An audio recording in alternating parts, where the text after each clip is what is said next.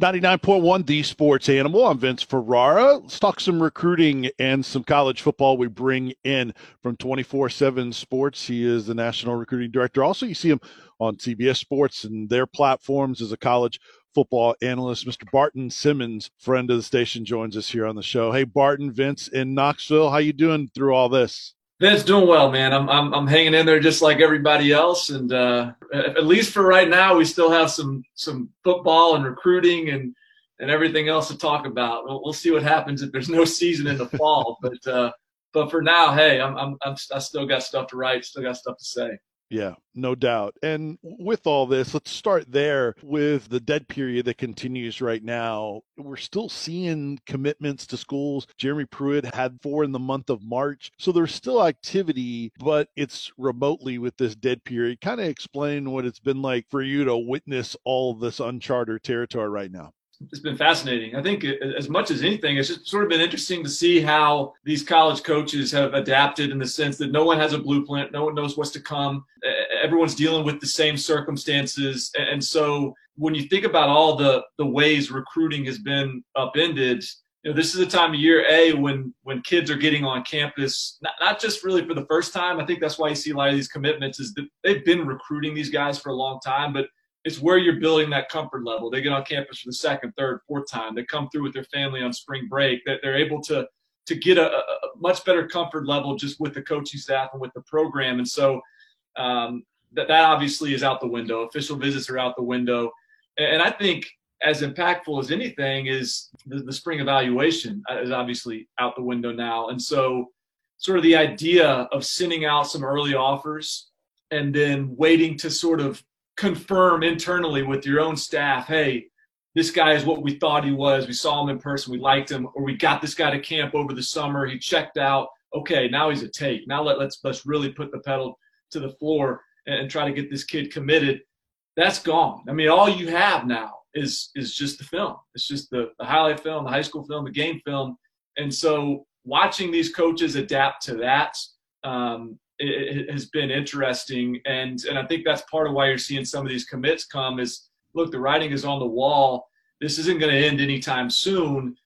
If we can get some commits in the boat, let's go ahead and do it, because if we don't, we could be looking at August before we're able to really get a look at any of these players again, and then where are you? You're way behind the 8 ball. So it's been a really interesting process to sort of watch from the outside looking in. We're visiting with Barton Simmons from 247 Sports and CBS Sports here on 99.1 The Sports Animal. So we talk about how the teams and the coaches are adjusting right now. What about from the recruit standpoint, the kids standpoint? You mentioned camps earlier. Those can't happen. Talk about kids that are impacted the most with this. Well, I think if you missed your junior season for any reason, if you were injured, if you had transfer limitations or restrictions that caused you to miss the season, if you were playing behind a senior, camp season is a time for you to really sort of see your stock rise, prove yourself, get in front of coaches. Obviously, so that hurts for those type of prospects. It hurts for the prospect that's going to go out and run a bunch of 4.40s. Hurts for the prospect that's going to run a 10,500-meter dash in the spring and track and field and catch some eyes and some attention in that sense.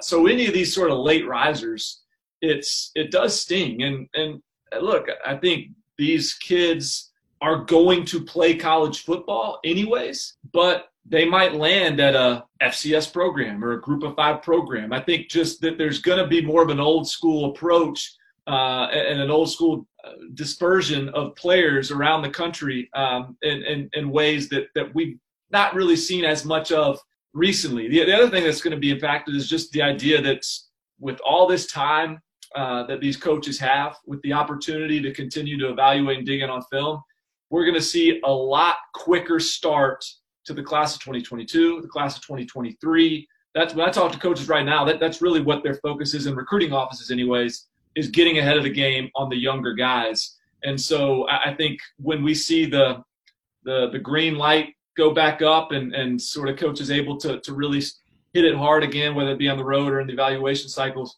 I think you'll see a lot of offers going out and maybe even early commitments from some of these younger guys because they're the focus of a lot of attention right now. Do you think that some kids, knowing the landscape right now and maybe that difficulty and challenge, that might try to jump on offers that they had before, sort of try to get their reservation in while they can? Yeah, I think you'll see that. I mean, obviously, there's always the pecking order. The kids at the very top of the food chain, the 5-star top 100 kids. I mean, those guys are obviously still going to have their reservations reserved. But I think the kid that's got a handful of offers and was hoping and expecting to get a handful more in the spring or summer, I think those guys are in the process right now of reassessing and rethinking that strategy. I think the other thing that really, to me, is of note is the idea now that the programs with a really strong local recruiting base, the programs that lean on sort of a more regional, localized approach, are going to find some success. If you're Nebraska and you have to go and get players out of Florida, if you are Oregon or Arizona State and you really are prioritizing finding offensive and defensive linemen in the Southeast, this is tough for those programs to deal with. Whereas if you are University of Texas, if you're North Carolina, for example, which is having a banner year in states, North Carolina is a top 5 class right now. They got 11 of the 12 commits from the state of North Carolina. Again, if you think about the decision that these players are faced with, okay, there's coronavirus, there's all this uncertainty nationally. I'm not going to be able to get out and take the bus tour trips to all these different schools around the country or around the region. I've visited my local school several times already. I'm just going to lock it up and commit to the local school. So I think in that way, it's a real benefit to not only a school like North Carolina that's seeing a really strong in-state haul and a strong in-state cycle, but how about a Rutgers who's coming in and Greg Schiano has got nothing to recruit off of, and this state of talents that now can't go out and get recruited by the Texas A&Ms of the world who've been recruited really well in New Jersey. Maybe a Rutgers, maybe a Maryland, some of these programs that are having a rougher go of it on the field can capitalize with a better in-state recruiting haul. So there's definitely some new trends, I think, that'll be unique to this cycle. Yeah, and those first-year coaches, then they also don't get to really employ their system and their new ways of doing things. I mean, those first-year coaches really have it difficult right now. Yeah, I think certainly recruiting, that's sort of universal across the board, the way that's impacting coaching staffs. But from a new coach perspective, man, you're not kidding. I mean, the idea that you're missing 15 spring practices and you're not having that time to build some continuity, to build some just relationships and sort of hands-on interaction with these players, that's really difficult. And the off-season strength and conditioning program is really probably as important as any in terms of just instilling your culture in a new program. And that's something that's just totally out the window at this point. So I think when you're looking at the coaches and the programs that are facing the biggest challenge throughout this, I don't think there's any question. You start with the new coaches because they're already at a disadvantage with the early signing period now. It really hamstrings them in terms of building out an early recruiting class and that first limited cycle.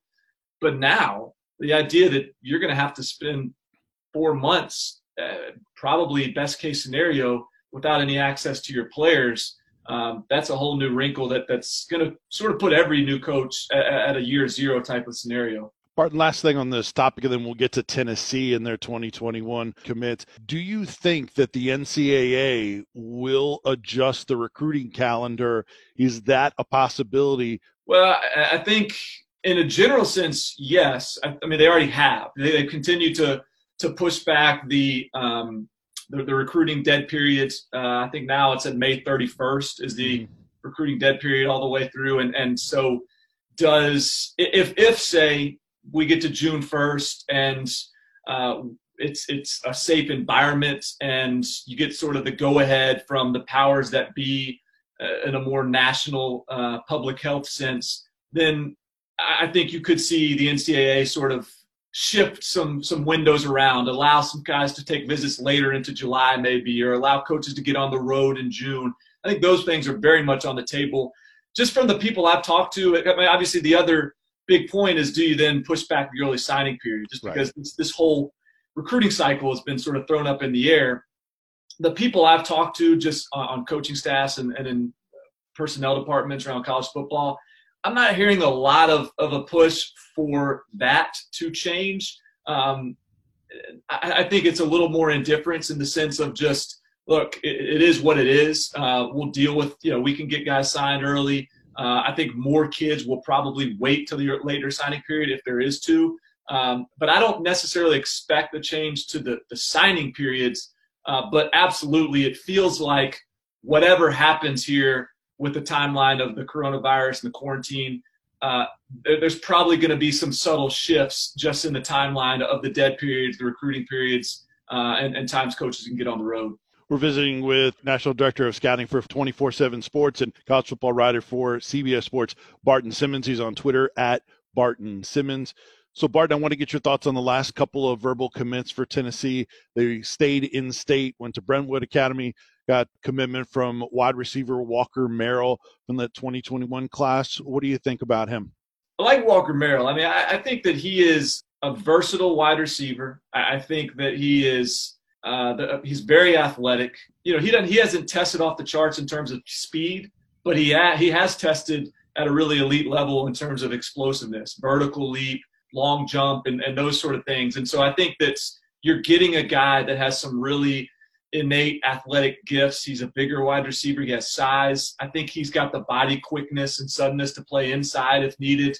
And he's got the sort of toughness to be a perimeter guy as well. I compared him to Zach Rogers, who started at Tennessee out of David Lipscomb, just another Middle Tennessee kid that was also very athletic.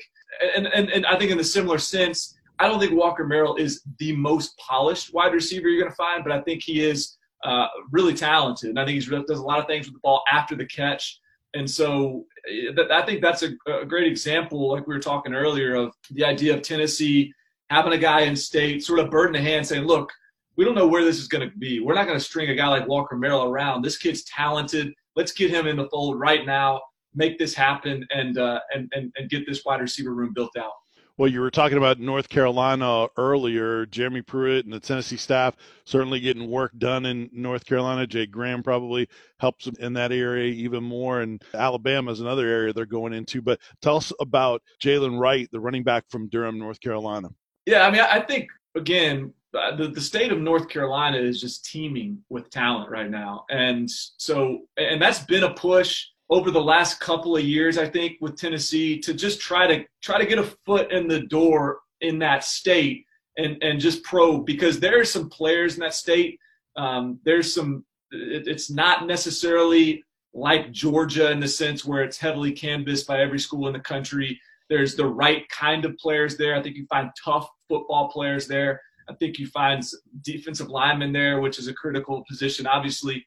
And I think this is one of those tough football players. I think he has the right demeanor, mentality that Jeremy Pruitt and his staff look for, particularly at the skill positions. And so that was one that was sort of a little bit off the radar for me. I haven't dug into his film and profile as much as some other guys, but definitely a guy that I think has been a priority from a regional standpoint for Tennessee and has the right sort of makeup to be a really productive back in that offense. 9 commits for Jeremy Pruitt in that 2021 class. Of those, they have 1 4-star. Their highest ranked prospect on the 247 Sports platform is Jordan Mosley, the wide receiver from Mobile. What do you think about him?